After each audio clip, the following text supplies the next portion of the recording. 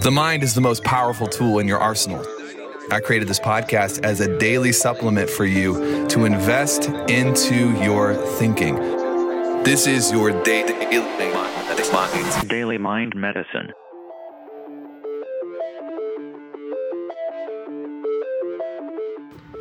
Yo, crew, welcome to Mind Medicine. Hope you're well.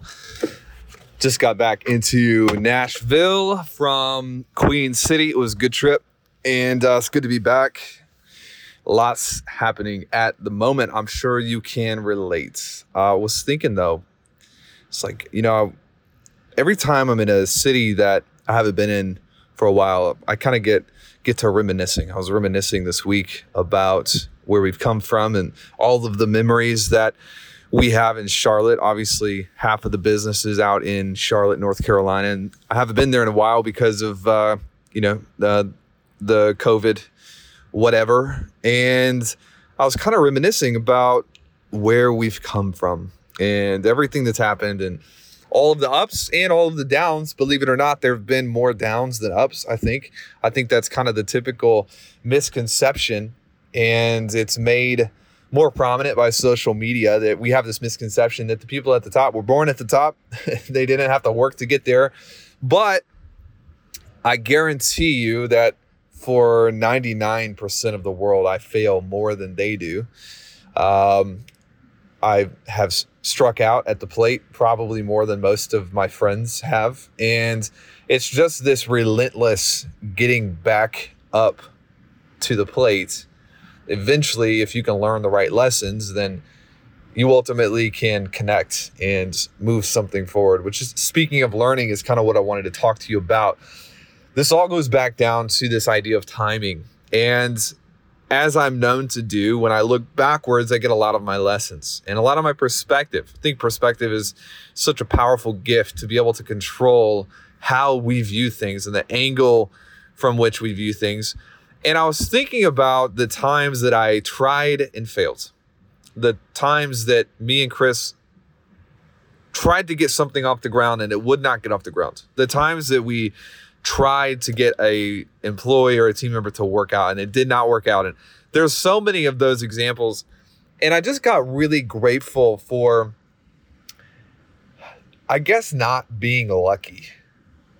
And I hear what I'm saying. Like, I got grateful for it being hard, being difficult. And I kind of got this, a little bit of this phrase that stuck out to me, and I want to share it with you, is when you try and fail, when you push and nothing moves, the moments where we are unlucky typically teach us how to learn. We learn how to learn. I think it's amazing that there are all these people in the world who are just eating through their clock, getting older. They're just moving forward day by day, linearly in time, but they're not getting bigger. They're not developing their capacity. They're not taking on more. They're not going to the next level. They're just going linearly forward in time because they did not learn how to learn. They did not learn how to take a painful situation and instead of freak out about that situation or stress out about that situation, we've talked about how to deal with traumatic situations and how to deal with stress and chaos. And people do not learn how to process their emotions correctly so that they can look at a situation objectively. Sometimes you like look at your business as like a car wreck. It's like, what is happening right now? How did this happen? How did we get here? What is going on? Like, this is not the vision that I set up for myself. Sometimes, even if you're not an entrepreneur, but you're a producer inside a company and you have entrepreneur tendencies, and you can do the same thing. And it's important, my friends, to be able to look at difficult situations objectively, non-emotionally, and learn what you need to learn from the situation. The problem with emotionalism is typically it removes the lessons. You can go through a difficult event, and when you get to the end of it, in hindsight, you don't really remember the event. You just remember how you felt, and you don't learn any of the lessons. And I am grateful, almost above all else, that the first time I tried, I did not succeed. There's perhaps nothing more dangerous to the human potential than hitting a home run at your first bat.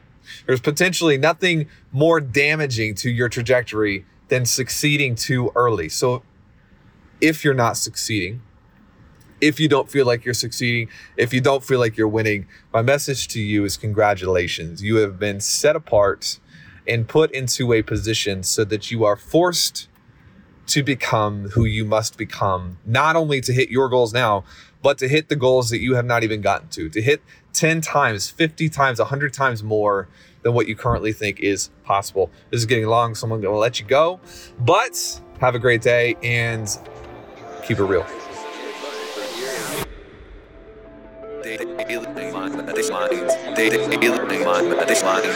DailyMindMedicine.com